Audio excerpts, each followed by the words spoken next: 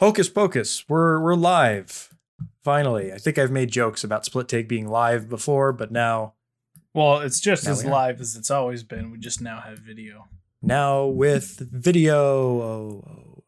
There is visual proof of our existence. This is not an elaborate bit done by a guy creating two characters of similar but also different film taste and creating a podcast out of it. This is two people with faces and rooms to record We this. have real faces. We are, in It's fact, true. real people.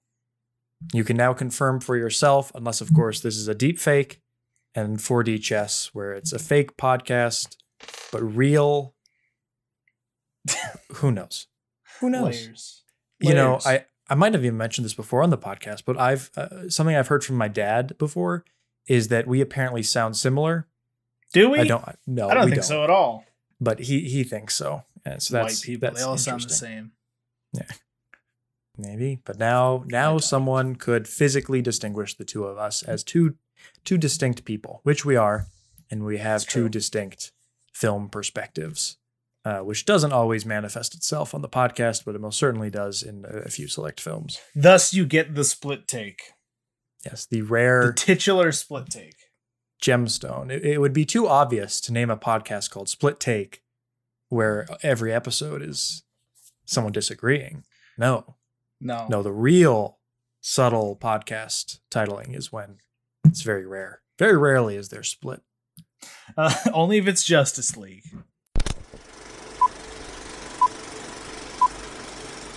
Welcome to the Split Take podcast. If this is the first time, I'm going to guess that there may be first-time listeners viewing this episode because it's going on YouTube and there are people, and people tend to click on YouTube videos with people's faces on them more. It's true. That's just a thing. So, welcome to Split Take Podcast. I am your co-host, Jacob, And I'm your other co-host, Chandler. and we're here to talk about movies. Just a quick rundown. Every episode, we talk about two movies most of the time.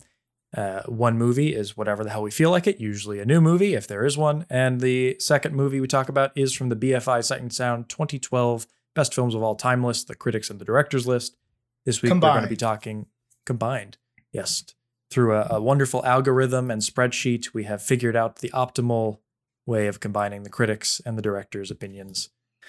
Even though I think at this point we have foregone the order as we've skipped a few. No, we just do whatever we feel like.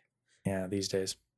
Yeah. It's kind of still in order. Anyway, Yeah, it's fine. so this week our free choice of the week is going to be Ghostbusters, the original, because Chandler had never seen it before. And our BFI movie of the week is from the critics list, and it is Sherlock Jr. from 1924, directed by Buster Keaton. Why? We are in an interesting scenario. This is a very interesting episode to record on video because we already recorded it. Would you like to tell them the circumstances that have led up to this particular recording session? We recorded this last week or 2 weeks ago. And then Jacob recorded the audio wrong, so we couldn't use that. So now we're here. And coincidentally, it lined up with Jacob's decision to start recording this. Like the Yes. video of it. So now we're doing also, video. the only other time this has happened was me losing the audio for our Blade Runner discussion. So it it's happened Good before. But still never haven't on this massive a scale. Yeah, we still haven't re-recorded that Blade Runner audio, but that'll be coming out eventually. And I might as well take the time to mention that this will probably come out very soon. And the issue with that is that there are like 10 episodes I have yet to edit. These episodes are all audio only. So Audio only. it's gonna be a little jump forward, and then we'll have to go back, and I'll release those as we go along. But I think for the most part, our future episodes will be video. And as per usual, more as per fun. custom. Yeah, it's more fun. I mean, we obviously see each other record every time anyway, so might as well do it Nothing on new Zoom here. and hit record. Mm-hmm. That way we have it. That way we have it. So, as per tradition, we usually start off with a good chunk of time discussing what we have been watching each week and just check in of our cinematic diary and what else has been going on. So, Chandler, what have you been watching? Well, it's difficult because I want to talk about the things that I watched last time, but I don't remember what those things were. So I'm just going to go through my letterbox, find the stuff that I really want to talk about, and then go for it. Good plan. I watched a new movie. Probably my first one of my first new watches of the year, and that was Eric Andre's Bad Trip. I saw that on Netflix. Yeah, it's Netflix. It's Okay. This has a really weird release history. So initially, it was bought by Amazon last year, and it was supposed to come out on Amazon. And then somehow it got leaked, so it was on Amazon Prime like 3 or 2 months ahead of its release for free for like 2 days. And then somebody realized that was going on. They took it off Amazon. Then Amazon canceled their plans to release it, and then it got bought by Netflix, and now it's on Netflix a year later. That is most certainly a journey. I didn't even know that. It is strange. Wow. I really like Eric Andre. I think he's absolutely hilarious. His show is one of the funniest things currently on television. So it's similar to like Borat and Bruno, where it's like a prank show. It's kind of like just goofing on people. But this movie is strange because they craft like a very simple rom-com like narrative, and they act out that narrative through these live pranks. So it's a combination of like it's pranks with a narrative throughout. They're trying to conform the pranks to the narrative. Yes, a bit. Okay. So the basic premise is that Eric Andre has a chance run-in with his high school crush, who is now like an art gallery woman, and she like casually invites him to go to her art expo in New York. So these two friends steal one of their sister's cars and drive through to New York. And there's a bunch of pranks along the way. Some of it's very funny. Some of it's very childish, but very funny. Just seeing, but the difference between something like this and like Borat and Bruno is that Borat and Bruno, they kind of make fun of the people that are in the movie for good reason, especially in Borat. Yes. Some horrible people in Borat. Deserving of this ridicule. one, yes. In this one, it is mainly unsuspecting, just citizens. But they really, through these pranks, give these people time to shine. And it's a movie that made me feel weirdly good inside. Because a lot of these pranks that happen, you have some people who are really sticking their neck out for the cast of this movie in a way that reaffirms me that there's still some good in the world. It was not what I was expecting in that regard. It's a very unique movie, and I recommend it because it's on Netflix. And it's 83 minutes. It's funny, very stupid, but very funny. I'm definitely gonna watch it. I saw it. I saw you had watched it, and then I saw it on Netflix, and I was like, why the hell not? Yeah, I was almost tempted to watch it the other night, just on the spur of a moment when I found it, but I'll reserve it. Maybe in a week or so. It's good. I watched Casino Royale. It's pretty good. You have to specify because there is a older Casino Royale. Is there really? The new one, the newer one. The Daniel Craig, James Bond 15 years old. Yeah, Jesus Daniel Craig. Christ, wow. Yep. 15 years old. I don't know. Maybe it seems older, or maybe it doesn't. 2006.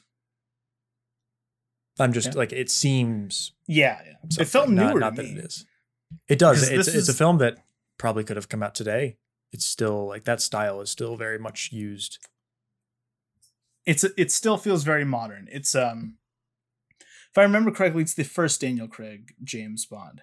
Yep. That Mads Quantum of Solace, Skyfall, and Spectre. Yeah. Yep. It's pretty good. Mads Mikkelsen, I saw it because of him. He's great. Of course. Mads Mikkelsen, I will say, exits the movie.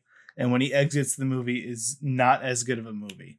But the action's really good. Forget how long he exits the film, and then there's like another half hour, or is it more? Yeah, there's like a good 30 minutes. Okay. And like 10 of those 30 minutes is just wrapping up stuff that doesn't matter, because the next 20 minutes is it's good. It's pretty good. I'm on an action movie kick. I really like Mads Mikkelsen. I checked it out. I don't regret it. Now all I have to do is watch Spectre and Quantum of Solace. I watched Gremlins. It's pretty great. It's really, really sloppy in terms of like screenwriting and structure. But the Gremlins are undeniably masterfully crafted as far as like creatures go. Gremlins is one of those movies that I always like, I swear I've seen, but I haven't. I just feel like I must have seen that. I feel like I remember seeing it, but I haven't seen it. It's good. Maybe it's all the footage that the Mike Stoklasa and the Red Letter Media Plinkett Reviews uses some footage from that. Yeah, from Gremlins. Cool.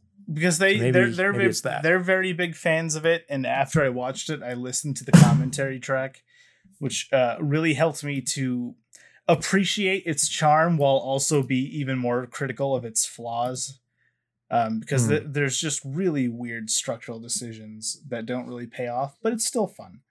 I watched Crimson Peak, Guillermo del Toro. Not bad.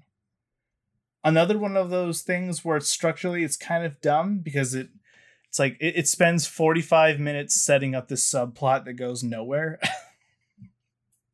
Which that's always fun when a movie does that. But I recommend it. Well, I mean, that must have been Guillermo del Toro's precursor to him getting ready to make Shape of Water. No. Which is filled Here with is a split take. That don't go Here is a split take. One that we haven't commented on because it's been 4 years, but I love Shape of Water. I think it's Jacob horribly overrated. Is not based. Ooh. Is it better than Green Book? Yes, of course. Okay, I'm just saying. A great many things are better than Green Book. That's true. Simply for the fact that Green Book is Green Book and nothing to do with the quality in and of itself. But no, I have given Shape of Water its due. I've seen it more than once. Same reaction both times. See, I've only seen it once. And it was a very odd experience, because I remember seeing it. I saw it in a theater by myself, and I remember coming out of it being like amazed. And I immediately texted our group chat, and I said, like, guys, I saw Shape of Water. It was amazing, not knowing that you and Nate had already seen it. And then I was just treated with a bunch of, really? You liked that? Shape of Water is very good. Two quick ones real quick. At Eternity's Gate, I watched this. It was kind of bad. What is At Eternity's Gate? That is the one. Oh, that's the one. Yes. Okay. Willem Dafoe is Van Gogh. Willem Dafoe. I saw that Willem one Dafoe. second. Yeah, of course. I actually saw that on Netflix, and I'm always looking through Netflix to find movies that my mom may like, as I think I've mentioned on the podcast before. Violence, horror, fantasy, sci-fi, those are all out. None of it. Get rid of it. So I really have to focus in. And At Eternity's Gate was one that I was like, oh, might watch that with her. So I'm curious to hear your thoughts. She might like it. I personally did not like it because it felt so student filmy.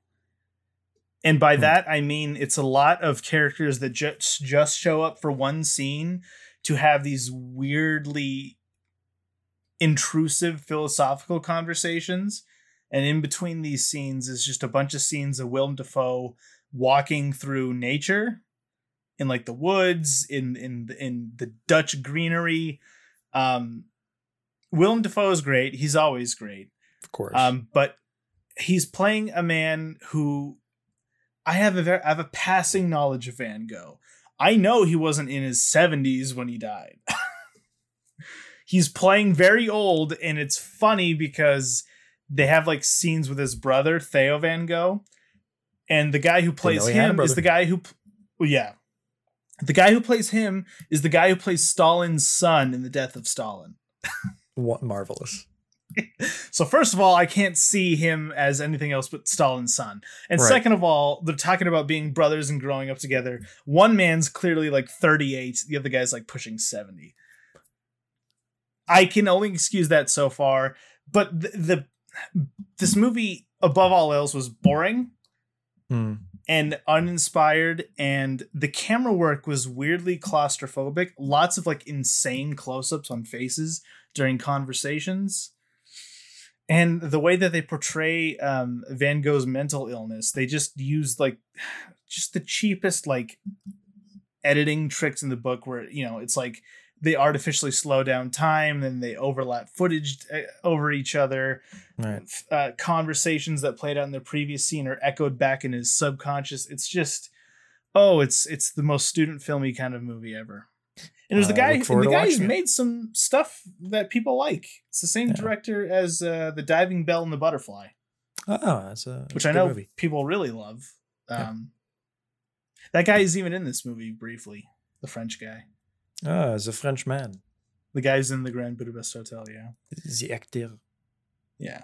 And lastly, I'm going to end this with my number one movie of the year so far, Fitzcarraldo.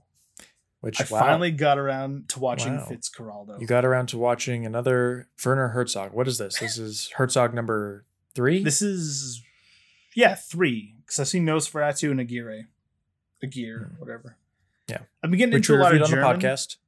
Yes. Still haven't edited that. Yeah, that was a recent one too. Yeah.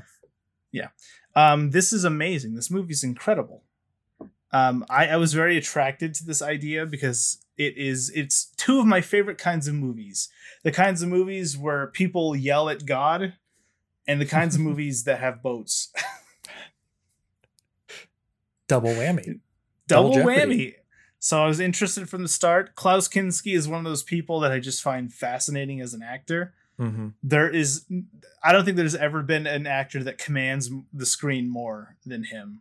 He's just so menacing and interesting and odd that every moment that he's on screen, you're just glued to whatever it is he's doing. Maybe that's why people think he's a good actor. I think he's just a good actor in general. But it's like this, because I watched this, and then right after that I watched Burden of Dreams, which is the documentary about the making of this, which for some reason I thought was made by Herzog, but it's not. It's like this weird thing where the behind the scenes story of the movie is also pretty crazy. And most certainly. Yeah, and a lot of you'd expect that from Herzog. Yeah. Well, a lot of the stuff that Herzog did is pretty similar to what Fitzcarraldo, the character himself, actually did. Because you could argue that he exploited the native people. I mean, like, he paid them, but a lot of what he was doing was ethically shaky, and a few people even died in the making of this movie because it was rivaling native tribes fighting each other about the river that they were using. And I don't know. It's a very, very good movie. It's one of those things where feels it's like very mythic, almost monumentally mythic in the grand scope of cinema, because it is like Herzog does actually lift this boat over water and goes through like so much stuff to make this, like, it's all practical. The things that happen in the film and actually going down that river is wow. Like, even more so, like, Aguirre, The Wrath of God is kind of a small film in comparison. Yeah. And I think for me, ultimately, Klaus Kinski's performance, if I remember correctly, was for me more his presence as a physically intimidating actor works more in Fitzcarraldo and with that character and the whole world that Herzog builds around it, and with the kind of insane plan that character wants to do. I think it all comes together in a way that's why I like Fitzcarraldo more. Yeah. Well, the funny thing is that I knew this is based on a true story. Mm-hmm. And then they're explaining the true story in the documentary. And apparently the real guy, he didn't pull the boat over the hill. He disassembled the boat, brought all the parts over to the other side of the hill, and reassembled the boat. And then Herzog's like, that is not as interesting. We're going to drag the boats over the hill. And then everyone's like, that's stare death in the face to make a film that is worth anyone watching. It's crazy because he like reimagined this history as something more interesting, but at the same time, everybody's like, you can't do that. You can't pull a boat over the hill. So what you're seeing is not only like Fitzcarraldo's attempt to drag this boat over a hill, but it's also Werner Herzog's attempt to do the exact same thing. So there's like this metatextual like element to this movie that I find really fascinating. But yeah, it's masterpiece. It's currently my favorite movie of the year that I've seen for the first time. Wow. Yeah. Yes. I'm surprised. I was expecting you to like it. I was not expecting you to like it that much. That's boats pretty cool. in philosophy. Are you don't do get you better like than that. boats? Is that a thing? I love boats. I'm a nautical fan. Nautical fan. That's why I like The Lighthouse. That's why I like Pirates of the Caribbean. That's why I like Lifeboat. I guess I'll have to find some more boat movies for you. I can't think of any right off the top like, of my head. But isn't that one of the new Agatha Christie's? That's Death on the Nile. Death on the Nile. That's a boat movie. There are quite a few Agatha Christie boat-related mysteries. That's something she liked to do. So I also like Captain Phillips. Ah, that's another. I haven't thought about Captain Phillips in a long time. I think of too much. Continue. Speaking of Agatha Christie, forgive me for going over all of this again because I did talk about it last episode. Fine. I'm currently working. It's apology to you, but also an introduction for the rest of the audience. I'm a huge Agatha Christie fan. Like I don't. Now, is it Agatha Christie specifically, or the murder mystery genre? Both. Because I feel like she's kind of the queen of it all. She is. I know you also like Knives Out. I do. I love murder mysteries in general. Like they're just great. Like something about that genre and the particularly the Britishness of her novels, which I think surprisingly translates into Knives Out well. Because it's interesting how a lot of murder mysteries are based around some kind of like class conflict. Like that's something kind of inherently involved in a lot of murder mysteries because either revenge because someone's wealthier or more successful than you, or killing someone because you want their money. Anyway, but that's a very British thing to do, and then which is why I think Knives Out works well. But neither here nor there. But the thing I love about Agatha Christie is, following along the mysteries and like trying to figure it out. But, as I rewatch them, because I rewatch them all the time, it's fun seeing those clues and like piecing it together retrospectively. And sometimes I forget the mysteries or like the solution is right on the tip of my tongue. I'm like, what were the clues that fit together? I know it's this person, but I've recently been rewatching a lot of the Agatha Christie's Poirot TV show, which is one of my favorite things ever, period. And how long has it been running? Late 1980s to finished in 2013. And it is 70 episodes long. It was like they were like mini seasons. Only 70 episodes? Sort of. Oh, yeah. So what they did is they adapted every single Hercule Poirot mystery. So there's 70 of them, including short stories. And the earlier seasons, I think the first 5 or 6, were short 45, 50-minute episodes. And those are a lot of fun. They're very light and breezy, and it's harder to follow the mysteries there. They feel more superficial in a way that, it's hard to cram the psychology of the characters in there, which Agatha Christie likes to do, particularly with the detective Poirot, who's all about analyzing people's psychology. And then later on, there's like a break where I think the producer of the television show changed. There was a slight hiatus in the late 90s, and the style of the show changed to be more serious, dramatic, and kind of a big, lavish TV show. Style-wise, think Downton Abbey, that kind of prestige British drama, and it both styles of the two halves of the series are they have their own merits. And for that second half of the series, there was like 5 episodes per season, and they were all feature length TV movies. So 90 minutes, some were even approaching 2 hours. But it's interesting. I still pop them in like candy. Like, I'll watch one 90-minute episode. I'm like, I can go for another. It's just a TV episode. But yeah, I just keep watching them. And every year, I usually go back and rewatch them. I think at this point, I've seen every episode at least 5 times. All 70? All 70 episodes. Yes. Wow. Some maybe more. One of these days I will recommend one. And I've been rewatching the series, I'm like, which one do I want to recommend, Chandler? do I want to show you the comical, overly British first half of the TV show, where it's aggressively British, as I've claimed before, and it's very funny, and I cannot think of a more British thing in the world. Or do I want to recommend one of the later ones? But who knows? The first one I ever watched. The same guy playing Poirot all throughout. Yes, David Suchet, the one and only true Hercule Poirot. There are others, and they're pretty good too. But there's only one, David Suchet, and he's the Heath Ledger of Poirot. Yeah, I think that is a adequate comparison. Except obviously he was alive a bit longer to play that character. A tad. Yeah. Still kicking it, still doing stuff. Pretty cool.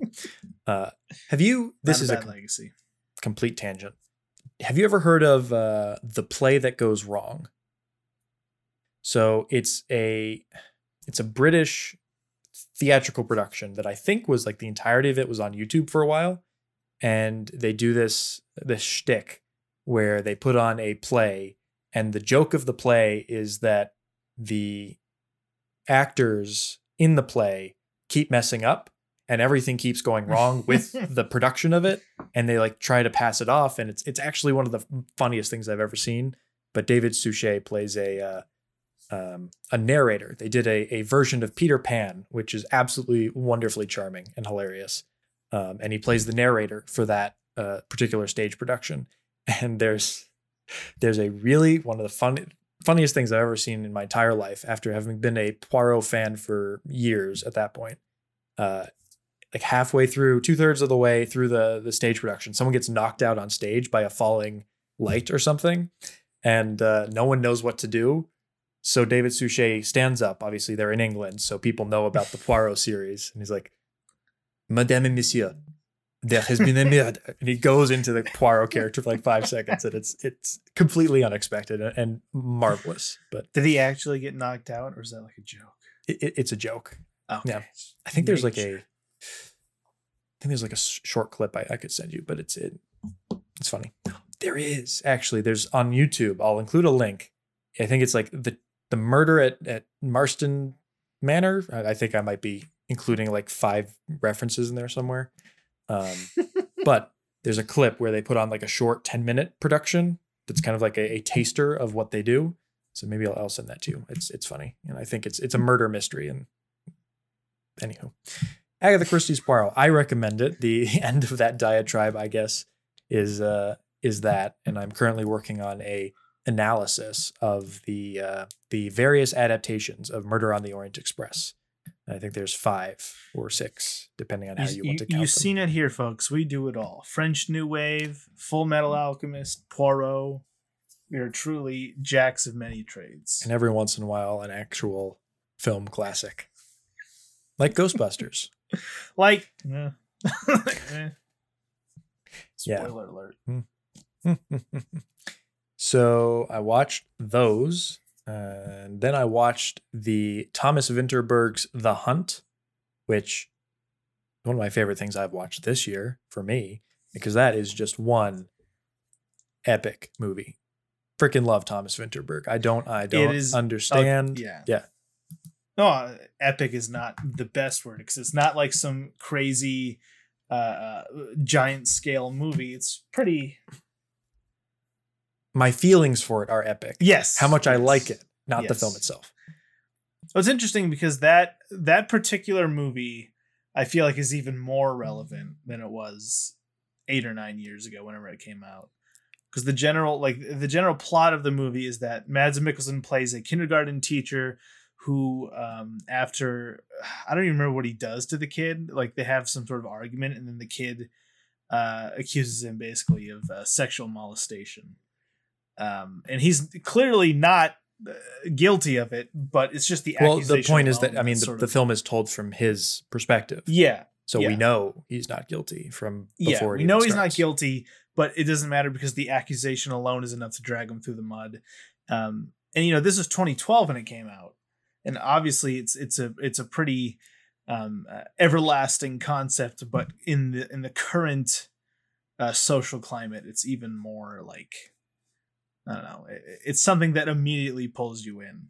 Yes, and in a way that it's strange because I think if it was made now, it would feel almost pandering or It'd feel like the cancel culture condescending. movie. Yeah, it would feel Yeah. like that, but it's not, because ironically enough, it is against canceling. It's not really against anything, against or for anything. It's the same thing Because- with Another Round. Yes. So I that think movie's he not does against or for drinking. He does the not playing both sides, but The showing centrist cinema. centrist cinema, but showing both sides to a argument or to a story, because canceling is a battle of narratives. One narrative of, what the hell are you talking about? I don't deserve to be canceled for this, and then narrative number 2 is, you need to go away. And sometimes it's justified, and other times, in the case of The Hunt, not justified. No. I won't speak of any real life examples because I don't think I'm qualified to. But I'm sure there will be 3 more by the time this episode comes out. right. Mm. But it's such a well-made movie. It's well made in a way that isn't particularly flashy. It's I immediately think of something like Lawrence of Arabia or Citizen Kane, where like the shot composition is telling you a story in and of itself, and it's grandiose. There's a point to how the director's framing things. But with Thomas Vinterberg's filmography, he kind of just lets the camera live in the world of the characters, and he's not doing anything particularly magnificent. Like, there's not low angle shots or high angle shots to give you power dynamics or anything like that. It's just, here's the camera, here are the actors, and he's filming it in this very, like, it's not free form. It feels very controlled and very purposeful, but in a way that isn't as purposeful in the way that, something like Citizen Kane is, that's telling you the story visually. And yet it works. It's performance-based film that doesn't feel like theater. It's like John Cassavetes, but polished. Yeah. John Cassavetes is the uncut gem. Speaking of your shirt there. And Thomas Vinterberg is the polished thing that you find in the jewel case later on. Both good, but different. This is the movie that that made me very interested in Mads Mikkelsen as an actor. So I do think he's a very interesting actor. He's got a lot of range. He can play the dorky dad type, and he can play the Bond villain. But I think in this movie in particular, he's just like, so much is thrown at him, and he breaks in the most subtle of ways. And it's not until like towards the end where you can like see it all, take its full toll. But I feel like with any other actor, it wouldn't be nearly as directly captivating. And part of the maybe the issue with that style of filmmaking is that now that I look back on it, I'm like, what really happened in the film? Because it takes its time, and not a lot happens, but it's a lot of just characters reacting and all that kind of stuff. But so as I look back, I'm like, is it really 5 stars? But it's something that I'm not really questioning it, because as I was watching it, the experience of watching it was so viscerally entertaining and engrossing, and it shocking engrossing in a way that like you want to turn away, but you can't. And I think that's the case for other Thomas Vinterberg films, which The Celebration, which I still haven't finished, unfortunately. Got halfway through with that about a week and a half ago now. Oh yeah, you started it. Yeah. Fun. Yeah. Good movie. Can't. I'll talk about that next time. And then Another Round is also very, very captivating. Yeah, it's similar. Because above all, a film should be entertaining. It should be captivating. So I agree. It's not flashy, but the way that it is told, like within the first like scene or two, you're there for the whole ride, and that's really what matters to me in a movie. Yeah. Another Round is similar in that when I was watching it, I thought, okay, this is pretty good. I finished it. I thought it was good. But like the more and more I sit with that movie, it's currently my favorite like movie of 2020, like a new movie. Mm-hmm. Because it's only gotten stronger. I'm sorry, Mank. Mank's a close second. Poor Mank. But he's got a very interesting style. As far as I know, it's a style that really only fully shines in his Danish language movies. The English ones, not as much. All he knows about is that one with Joaquin Phoenix that apparently is eh. But yes, Hunt, very good movie. I think the only other one I know, Far from the Maddening Crowd. Something like that. I don't know. It's like Bomb. I'll probably search out his other movies just to get a taste of his English language oeuvre. But there's already an English version of Another Round, an American version of Another Round. Don't know why. Don't know why they need that, but yeah. Hey, what are you gonna do? It won't affect the only Another Round by Thomas Vinterberg. As bad as it could possibly be, we will always have the original. Well, yeah, it's not a Parasite situation, because obviously the Adam McKay Parasite is going to be much better. Obviously, Bong Joon-ho. If anyone could improve upon perfection, it's Adam McKay. If anyone can take a subtle story and make it more nuanced, it's Adam McKay. Okay, quick rundown of a few things. I watched the Outrage trilogy by director Takeshi Kitano. Yeah. Who has directed a great many Japanese films. I am a huge fan of the Yakuza genre, and I found those. They were mostly for free on Amazon Prime. The first one wasn't, but after that, everything else was on there for free. Watched it. I am further convinced that everything, 90% of the Yakuza genre is exactly the same tropes, same style, scene composition, same framing devices, everything. It's remarkably consistent as a genre, with some outliers. It's an echo chamber of style. Yeah, I mean, the style was created in Battles Without Honor and Humanity, and who needs to improve? Why fix what's not broken? Why fix it?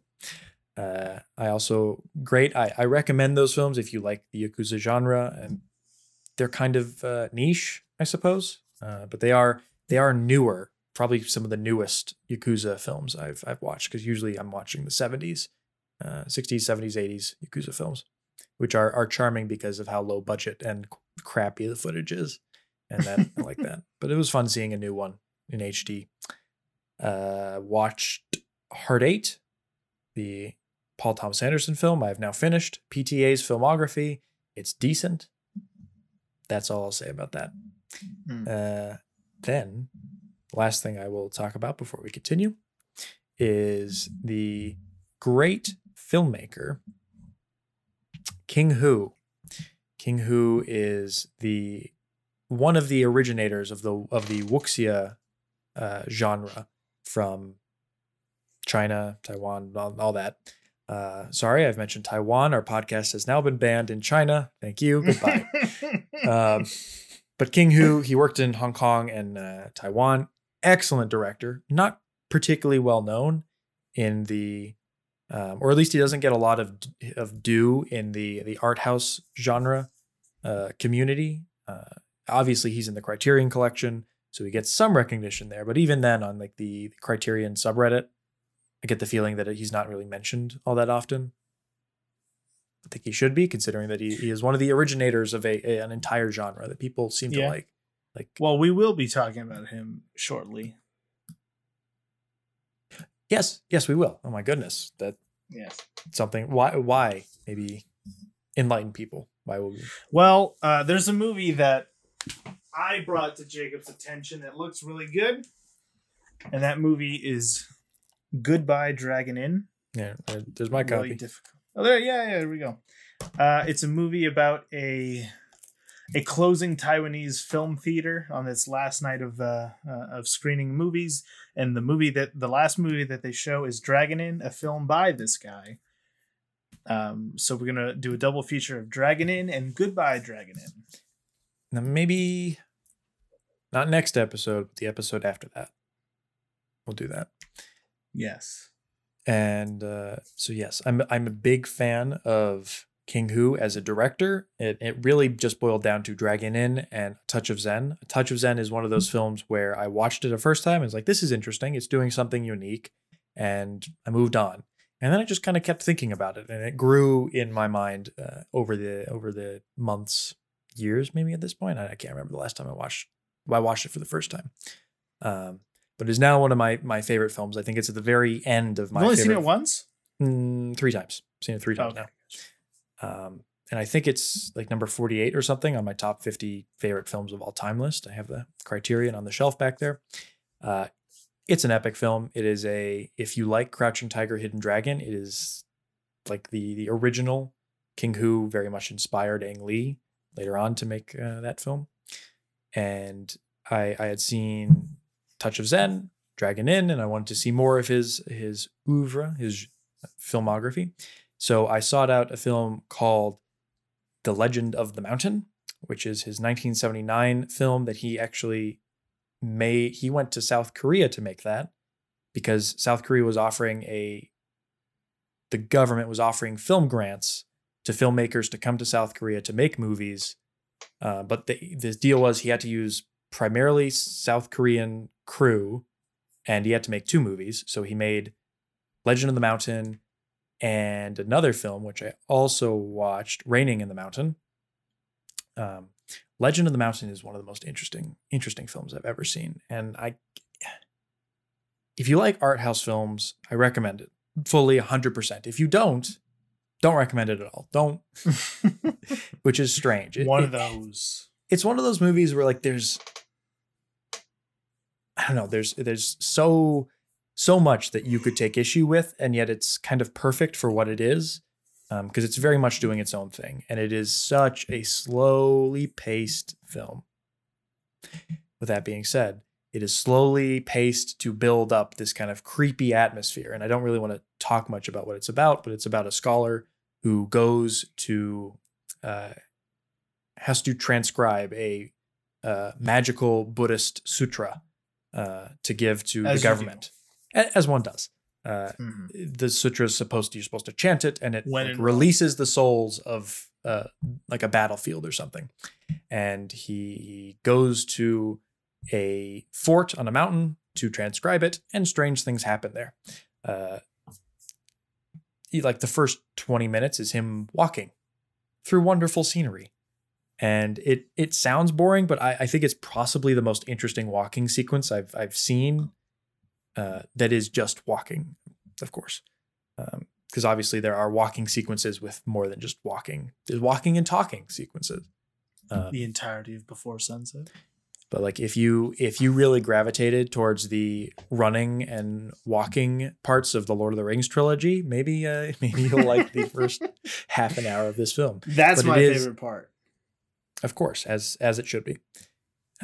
But it takes its time. And once you get to where he's going, it really is effective at building up this creepy atmosphere. And it's such a unique expression of Chinese, Taiwanese, that kind of culture. It is definitely a film that could only be expressed in those terms, and is very much kind of sharing that. I think it's might be based on an actual legend or a fable from China. I don't know, because I'm not familiar, but the film acts like it is a fable or something. and it's it gets to be a heck of a lot of fun at the end, because there are like epic drum battles. I won't say any more than that. I won't explain, but it's worth it for that alone. And it's like 3 hours long. It's pretty cool. Pretty cool film. The Very sweet unique. spot. Yes. And I watched Come Drink With Me, Raining in the Mountain, and The Fate of Lee Kong. 3 more King Hu movies. They're all lots of fun. The Raining in the Mountain is beautifully shot. Great. Fate of Lee Khan. It has inspired me to start writing a Western that is based on the film, kind of, or at least the idea of that. And it's pretty cool because it's a wuxia martial arts film, but it takes place 90% of the film is just inside of a tavern, an inn. Interesting. And it's very intelligently directed, and like it's like back and forth, and there's intrigue and people betraying and there's subterfuge, and it's a fun film. Very highly recommend King Hu. Great director, doesn't get enough watches from Western general audiences. I think you should. That's what I have to say about that. Classic. All right. So there was our rundown of what we've been watching. Obviously, we've been watching more, but I think it's time to get onto our films. First film of the day is Ghostbusters. Chandler, since you had never seen this before, would you like to introduce the film? And yes. Yeah. Ghostbusters is a 1984 air quotes comedy about ghost hunters. It's one of those movies that I haven't seen up until this point. It's a movie that our friend Nick, really wanted me to see because he has. He really wanted me to see it because he thinks I'd really like it. It's one of those movies that I've always avoided because everything about it didn't seem like it was up my alley. And I can safely say that I was correct. I knew. Sad. It's a good movie. It's fine. I don't have the same adoration for it, and I'm wondering if part of that was just the fact that I haven't grown up with it. Did you grow up with this movie at all? I wouldn't say I grew up with it. I did watch it at obviously a younger age. I think maybe like early teens I watched it. Maybe even earlier, maybe like 10, 11. Anyway, I wouldn't say it was not a staple of my childhood in any way, but I think I watched it maybe twice in my childhood, before college, all that kind of stuff. But yeah, the general idea of the movie is that Dan Aykroyd, Harold Ramis, and Bill Murray are Ghostbusters, the titular Ghostbusters. They're ghost hunters in New York. That's the whole movie. It's a movie that I appreciate. I just don't. It's hard to judge it because it's a comedy that I don't find funny. There's like 2 parts that I find kind of funny, but for the most part, I feel like a lot of the comedy comes from Bill Murray, who I find kind of annoying in this movie. That's fascinating because part of it is you're not supposed to like him. Like he's kind of a schlubby character guy. Like that's the whole shtick of what he's doing. So I guess I can understand it from a certain point of view, but I also find his performance hilarious. I think he's the funniest part about the film. So I find Harold Ramis very funny. That's about it. Bill Murray, the thing is about this, I know a lot of people who really like this movie. Part of the reason is that they love Bill Murray because he treats the whole thing like a joke. Because I guess he didn't really have the confidence in a movie like this for good reason. It's a very odd concept. So it's sort of like that mentality creeps into his performance in a way that just annoys me because it sounds like it feels like every line of dialogue he has to forcefully interject some sarcasm to let the audience know that he does not have a lot of writing on this. See, I read it completely differently because it's kind of like the point of the character in that he kind of doesn't care about anything other than making a quick buck or getting a woman or whatever. And, he's a schlubby guy. The first scene I find is very funny. He's testing psychology into a guy and a girl. And obviously he's sweet on the girl and hitting on her subtly. Yeah. Because everything she says is right. He's testing extrasensory perception. If they can guess what's on the backside of a card he's holding up. And the guy gets one right and he's like, no, sorry, wrong. And I just find like his devil may care, who gives a fuck attitude to be funny. And it works for the character and whatever that is. See, that's the thing, is that I watched that scene and I understood how people could find it funny, but I just don't. And there's no way that I can look at it to a point where I would find it funny. And that's basically the whole movie. It's that I watch these scenes and I think I can see how someone would find this funny, but my sense of humor does not align with the sense of humor of this movie.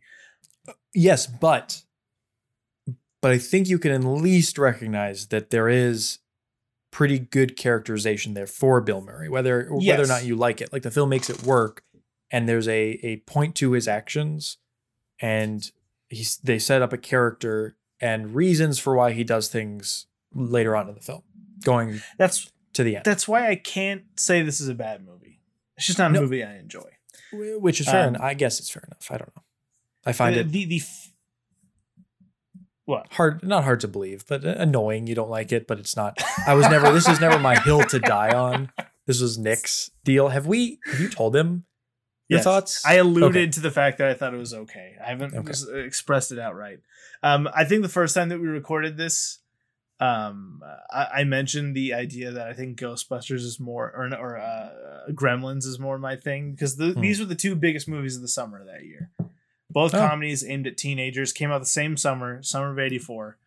And then I watched Gremlins shortly after Ghostbusters, and Gremlins is different because Ghostbusters, I can admit, like there's some genuine wit and cleverness to the comedy. It's dry, it's sarcastic, it's very dry. It's got, I love it, some great satirical representations of those in academia, and then you have Gremlins, which is just fucking stupid.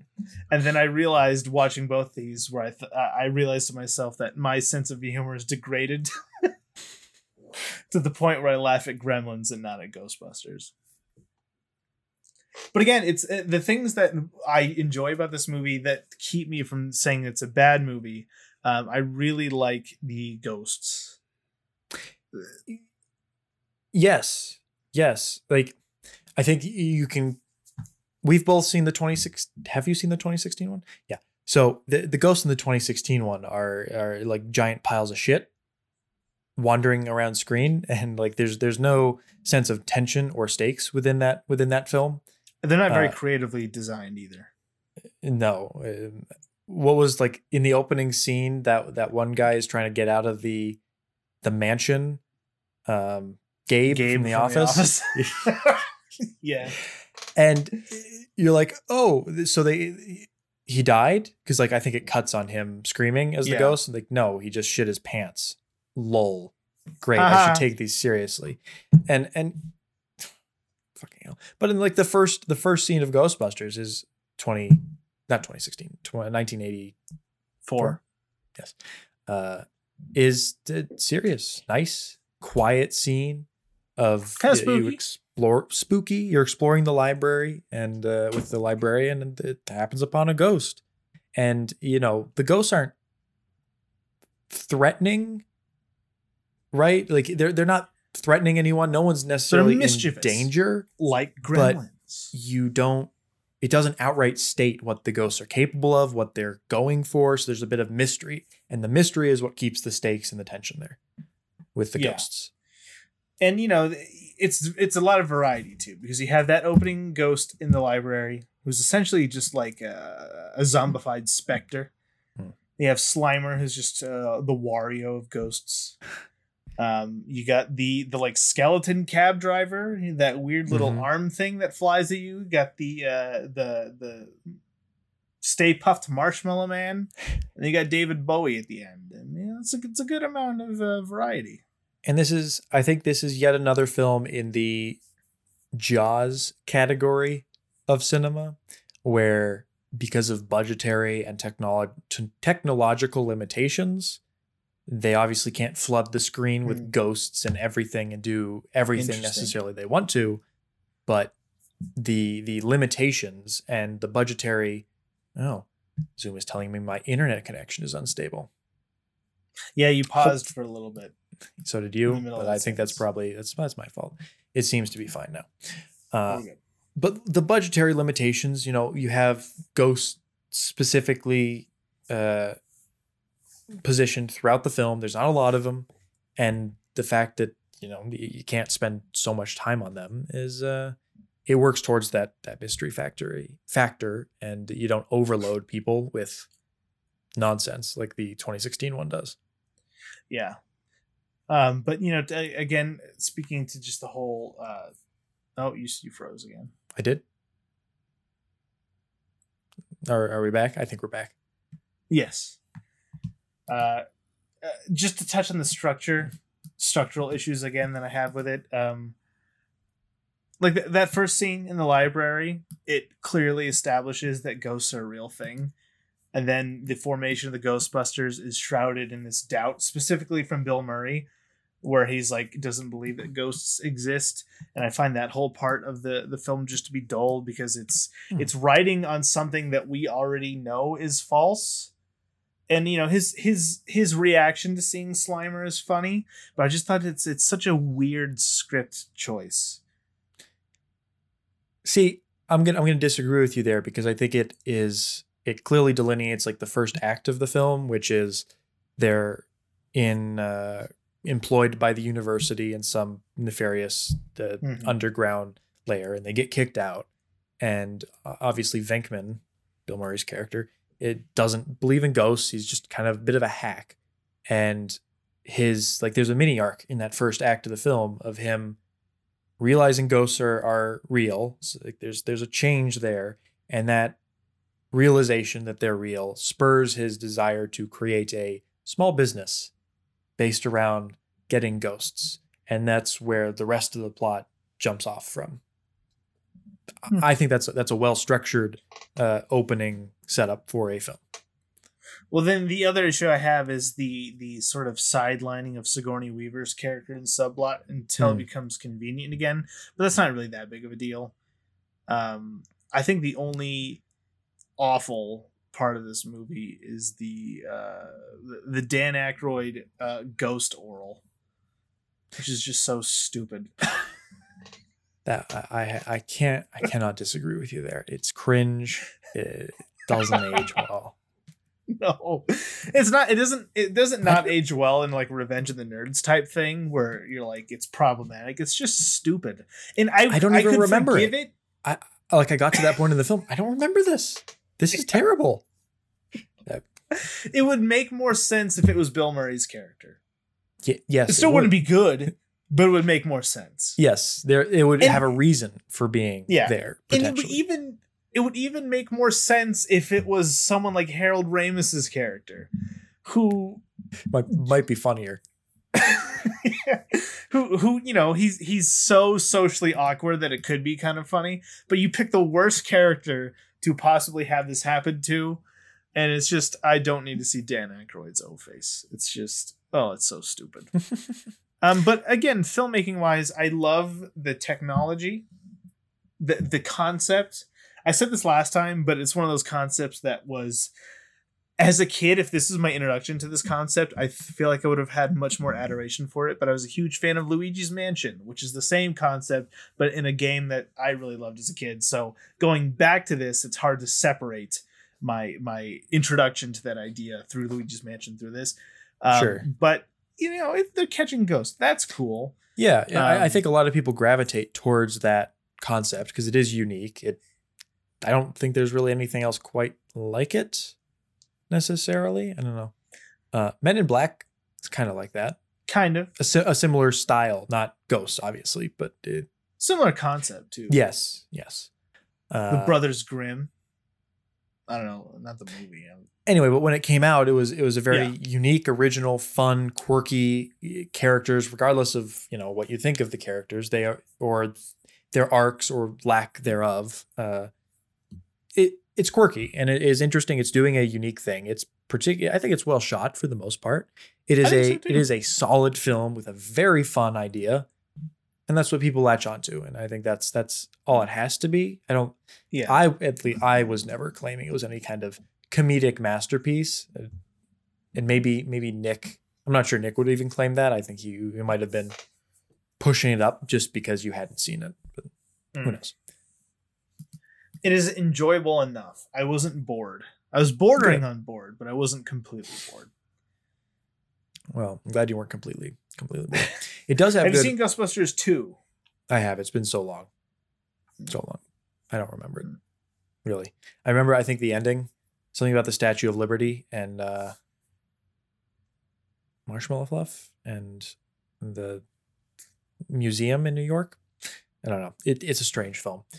But one of the things you're talking about, like the effects, like really hold up everything. But some of the practical effects are even more fun. There's matte paintings in the film. The Dana's apartment gets blown out at one point, and when the Ghostbusters go up there, there's this great panorama over Central Park, and it's all painted, the skyline of New York, and on the background of that set, and that's really cool. And then earlier on in the film, when Dana first goes home, she has groceries and she puts them on the counter.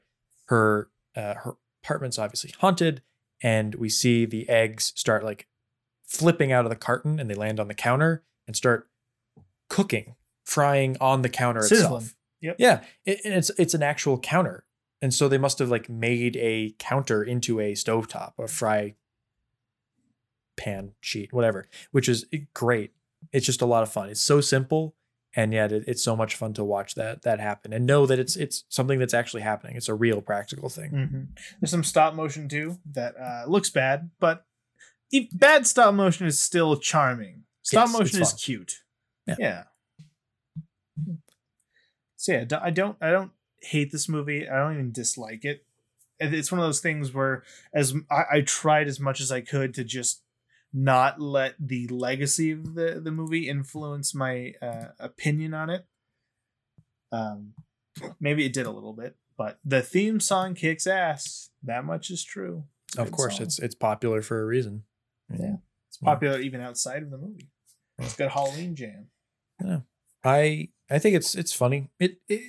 It's grown on the comedy aspect of it has grown on me. I've never really thought of it as like a comedy per se. It's more just weird, wacky characters do weird, wacky things. And if you laugh, great, but it's always just been a fun kind of sci-fi film more so than it is a comedy. But this past round of watching it, I was more kind of in tune with laughing at Bill Murray's performance and a lot of the fun, very dry jokes that are kind of littered throughout that you kind of have to find. It kind of makes you work for your comedy. You have to be paying attention to a lot of the small things like in the background, visually, and there's some particularly great stuff when they're in the hotel, the whole hotel sequence in the center of the film, maybe. Yeah, towards the end. When they go to catch Slimer in the hotel. That in particular, there's great stuff. And then there's Rick Moranis, who is always just a funny looking man and funny performance. Funny looking man, funny acting man. He's a funny guy. Huh. Yeah, that part of the movie had the biggest laugh for me, which is when Bill Murray pulled the tablecloth out from under everything, and he said the flowers are still on the table. That I don't know why that part made me laugh hard, but that's about it. I'm glad you laughed at something. It's better than the 2016 one. There you go. But that's not saying much.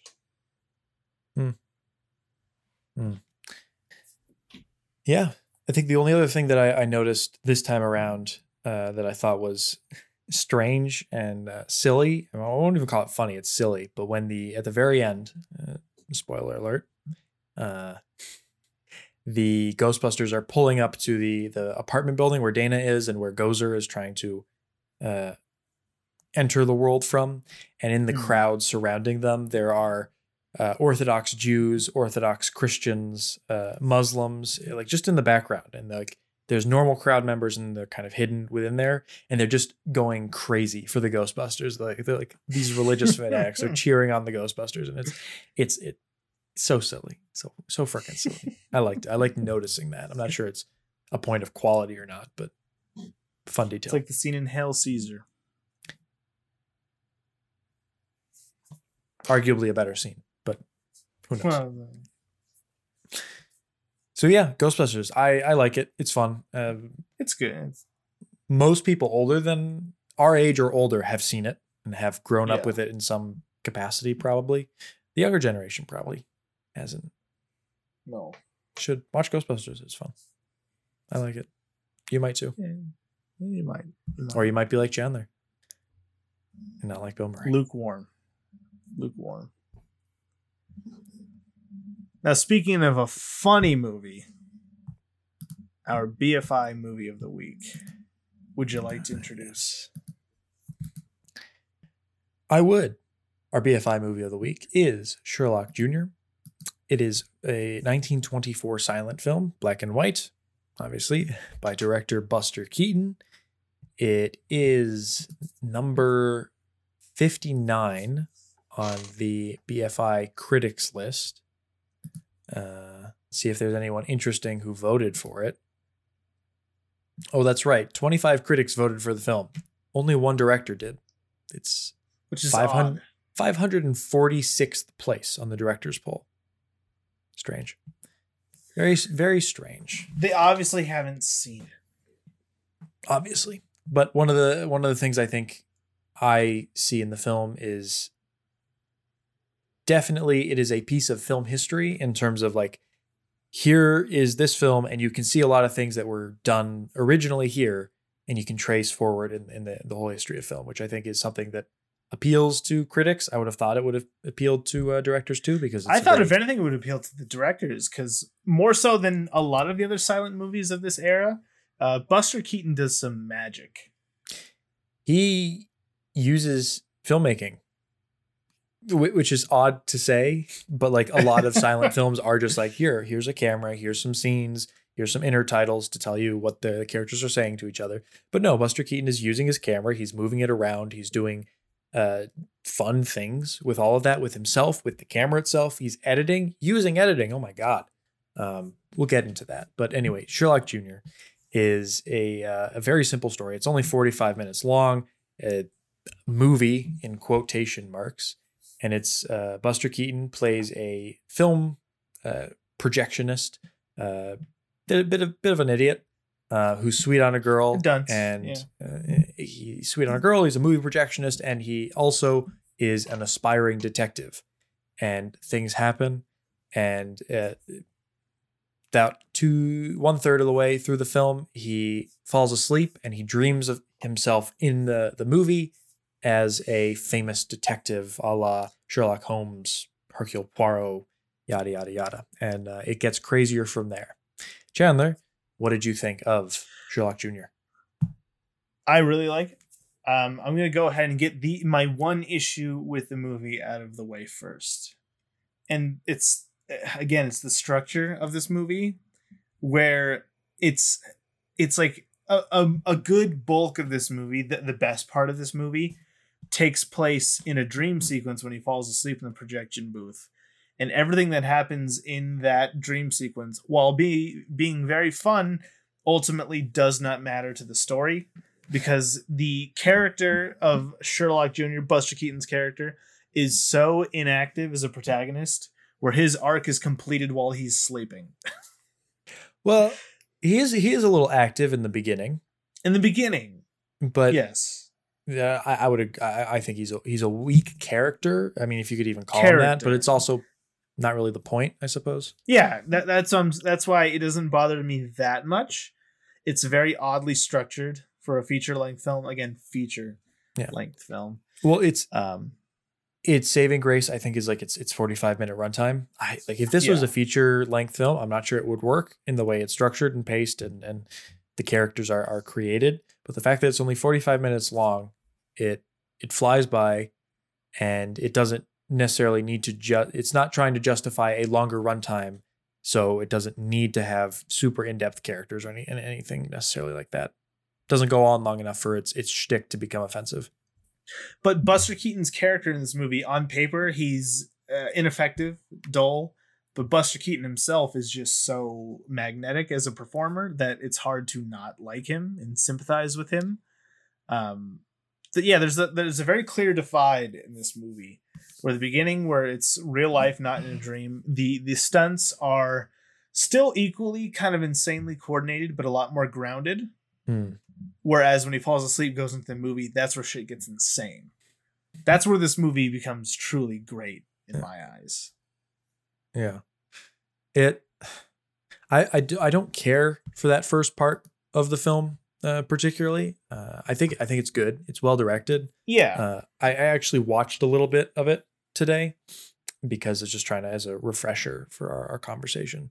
And there is some nice visual characterization for Buster Keaton's character. Obviously, there's not anything complicated there, but it's a silent film, so how much could there be to begin with if you're really trying? But there is like fun stuff of where there's this gag, which I didn't find particularly funny, but it is a good character moment of him. He's sweeping up the movie theater and people keep coming up to him asking, "Oh, I lost $1." And that's a great little characterization moment because he's kind of gullible, kind of an idiot, almost painfully gullible in that moment. But he is, despite being... But he also, what's important about that is that he makes him immediately sympathetic, because he does keep giving this $1 away.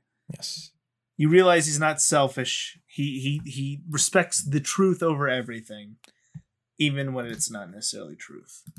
And it's almost a morality kind of film. Like there's a moral to the tale, kind of, sort of.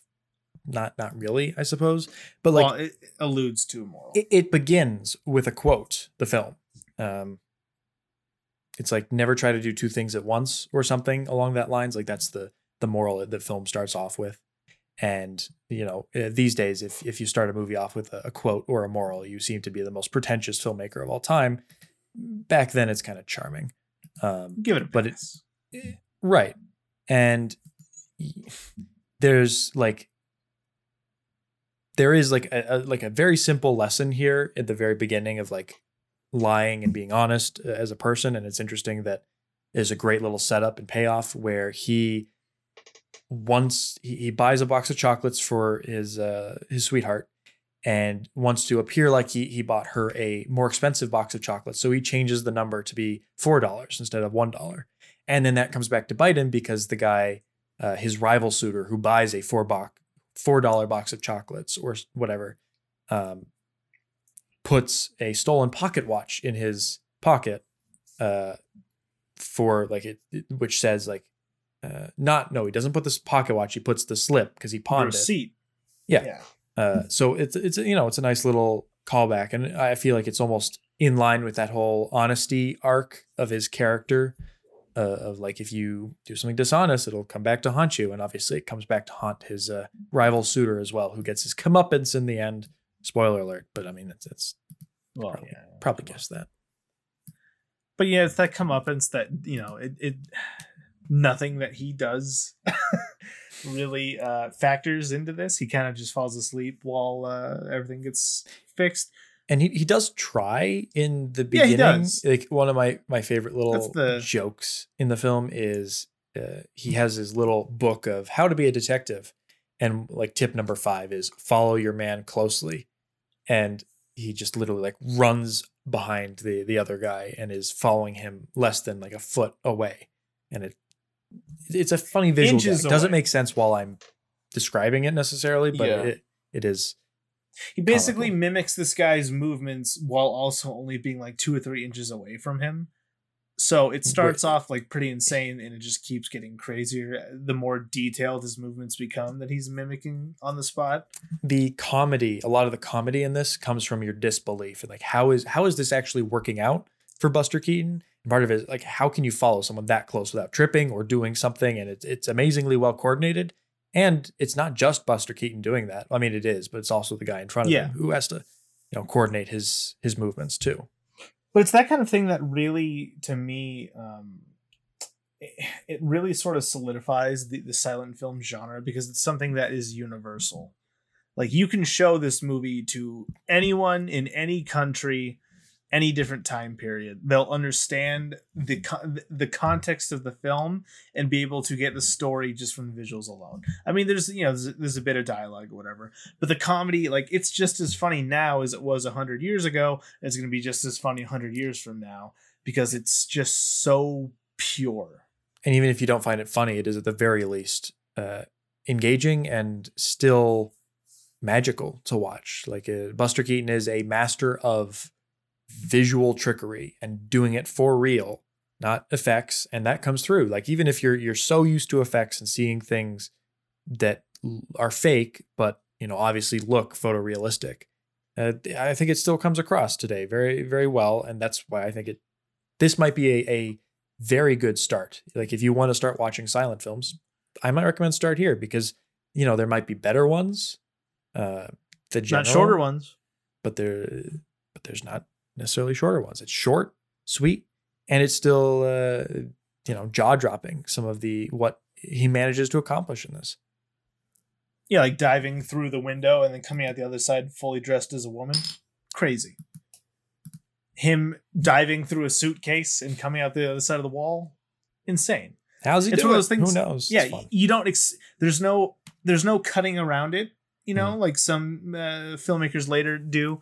And it's one of those things where just for a brief moment, you're mesmerized because you're like, oh, what? How did he do that?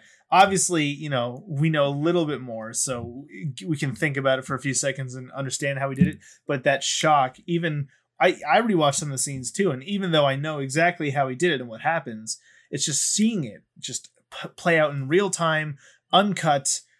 It's magic. It's movie magic. And it's almost like the film is Buster Keaton's style as a filmmaker, as an actor, is putting you almost in a detective role because you're constantly thinking of like, how did he do that? And you're thinking like, could he have done this or that?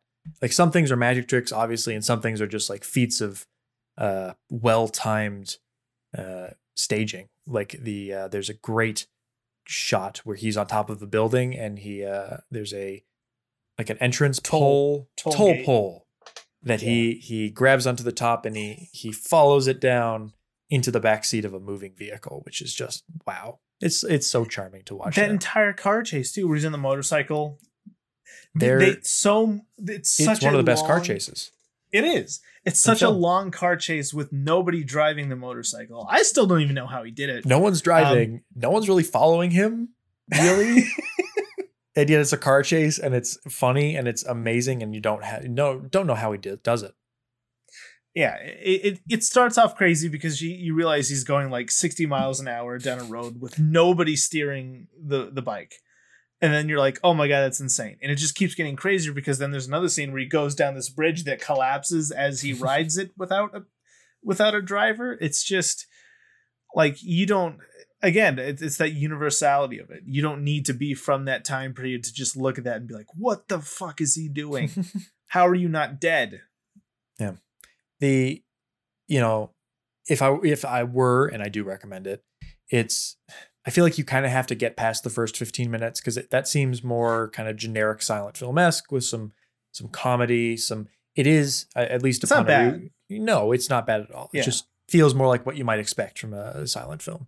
And it does have some really great like setups and payoffs. And I think it ultimately does really paint him as an idiot, blumbling idiot who all of his plans and desires don't work out, which makes the second half of him in his dream as this detective so exhilarating, seeing all this stuff like work out, and it doesn't even appear to be trying.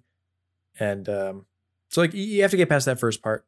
I didn't find it particularly engaging, didn't the second time either, but it's not bad. It's short, and it does a good job of leading into what I think is some of the most creative and fun 45 minutes of filmmaking. 45 minutes, yeah. 30. Hold on. I'm trying to I need to pull this up real quick. Yes. Are you familiar with the Yiddish term of the schlemiel? Yes. I feel like explain for the audience though. Okay. Well, it's like this Yiddish term it's an archetype of Jewish humor. You have the Schlemiel and the Schlemazel. The Schlemiel is the guy who accidentally spills soup on somebody, and the Schlemazel is the guy who gets the soup spilled on him. I feel like it's the perfect way to describe like Buster Keaton and Charlie Chaplin, because Charlie Chaplin to me always felt like the Schlemiel, and I don't find that guy as funny. Whereas Buster Keaton is very much the Schlemazel, and that's why I find his movies just a lot funnier without the context. Because they're both similar. They're both silent movie icons, comedy icons. Charlie Chaplin, branched out a little bit more. Buster Keaton sort of lived and died with the silent era, but it's just something about him I find fascinating. I find, at least between the two, I tend to prefer Buster Keaton. Just in general, obviously, I've seen more of Charlie Chaplin, and Charlie Chaplin has a lot more like really great films per se. But with Buster Keaton, his films just have such energy to them that you don't find necessarily elsewhere in silent films. I mean, even his feature-length film, genuinely feature-length, The General, that just flies by. It's surprising for a feature-length silent movie. But the however slow or boring, however that first 15 minutes is, it's just the rest of the film just flies by. And I think in total, the 45 minutes of Sherlock Jr. is enjoyable, fun, amazing. And it really does, particularly the editing. I think Buster Keaton got the editing down so well, and that really propels the film forward. And he does some fun tricks, some fun visual tricks, that match cuts, some of the probably the best early example of the match cut being used when he's first trying to get into the film, and he keeps falling over and doing stuff, and as he's falling, it cuts to a different scene, and it's like this, he's in the same position, and it's brilliant to watch. It's playing with cinematic tools in the context of an actual movie. It's right. Crazy. And then like the effect of him walking into the movie itself is seamless as ever. And half of this stuff is like, there's stuff like D.W. Griffith, who is doing narratives and being racist and all that. But like, you look at that, and then you look at Sherlock Jr. and like, I don't know, like Sherlock Jr. feels like the more inspired product on a whole. Like, Birth of a Nation, stuff like that, which unfortunately I have seen. Been subjected to. Sure, like it feels more like an amalgamation of silent film things from different films and all that kind of stuff, and isn't particularly original except for the fact that it's racist. That feels very original and unique to that film. But The General is a nice Keaton, in between. Yes, it is a nice in between. But Buster Keaton constantly feels original, like he's him and the creative team working around him, because I don't want to give it all to Buster Keaton necessarily. Yeah. But you feel like genuinely doing new things with cinema and on the camera, and it shows. It's just it's amazing to me that he can get such visceral reactions out of me to his filmmaking almost 100 years later. Yeah, that's why I just think he's perfect, and his movies are just going to get better with time. Although, ironically enough, I'll just say this is not the one I would choose to be on the BFI list, and that's fine. We for those new viewers, in case you are one, we always go. We do our little review. Hopefully, sometimes we manage to stay spoiler free, and then have a delineation between those two. Sometimes we don't. Anyway, and then after all that's done, we go into the do you think it deserves to be on the BFI list, where we presumptuously tell the hundreds of critics who voted on that list what we think they should have done. And we do often tell them that they're wrong. And in this case, I think we're both going to say they're wrong. Not completely wrong. Not because it's a bad movie. Not because we're not. I don't think we are knocking or demeaning the film by saying it doesn't deserve to be on the BFI list. It's more of a practical matter, I think. Yeah. This one, it's really good. But that really, the magic of this movie is shoved in between some weird storytelling decisions. And I know that The General is coming up, and I much prefer The General as a complete narrative experience. Aside from the fact that it's about those bastard Union soldiers, those devils, those northern sticking devils. it to the Unioners. Those pesky Yankees. Yeah, this one's weird because there have been it's a short film technically by our standards today, and I've expressed on the podcast before my reluctance to put short films on this list because they feel different. But I'm not as opposed to this as I was to like A Day in the Country. Well, yes, because that is not only a short film; it's an unfinished movie. Yeah, but it just feels weird. Like, okay, so you're gonna call a 45-minute short film, however creative it is, and you're gonna put that up against what's a movie? What movie did we just watch? A Gear? No, The Gear's not the best. Anyway, it just feels weird comparing it to feature-length films, and that isn't necessarily a disqualifier in and of itself for me. Just that added on to there is another Buster Keaton I like more, and then I think this one does have its issues. I would have liked some more engagement with that first half. I don't know. It just seems more like the story is superficial, and everything on top of it is the creativity within Buster Keaton's acting, his stunts, and the editing, and that stuff I really like. But I think there's other films I think deserve to be on here over this. So that's it. Just barely missed the mark. Yeah. Good. Certainly one of the best, greatest films ever made.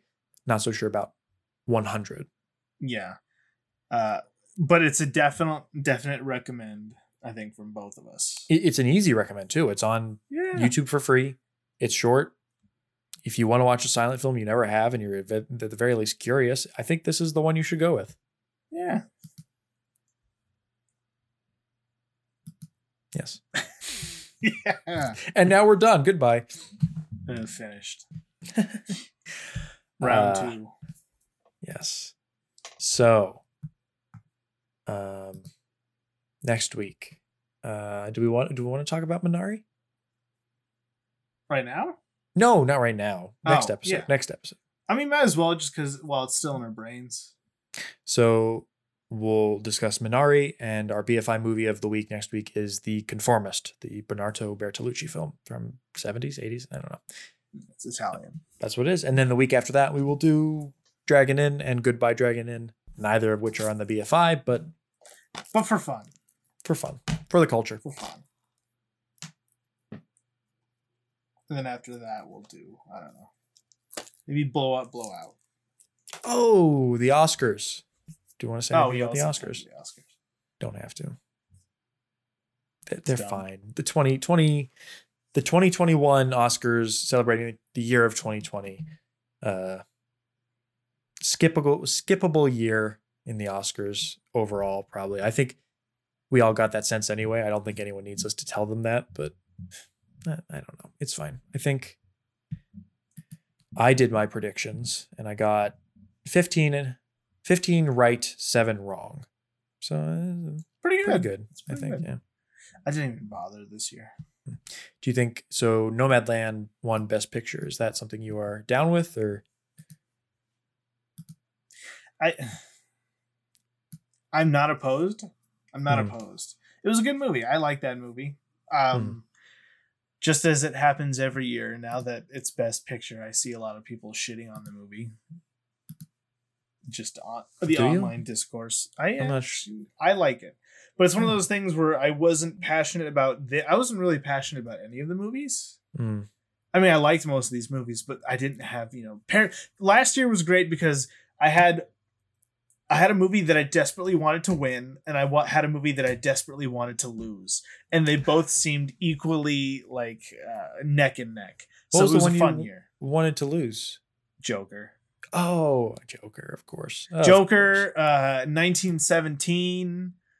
I don't remember what else was nominated that year, but those two in particular, I thought they had a decent chance at winning. No, it was 1917 that I really thought was going to win. So 1917, still our least viewed YouTube video. Fun fact. I'll keep bringing that up every time. Dumb movie. The only thing, I haven't seen Soul yet. That's the one. Neither have I. biggest like gap. I think I fully expect to like it. I mean, everyone says it's great. Yeah. But it was one of the reasons why I predicted Minari to win Best Original Score, and I predicted it solely because I hadn't seen Soul, so I couldn't really comment. But I really like the Minari soundtrack.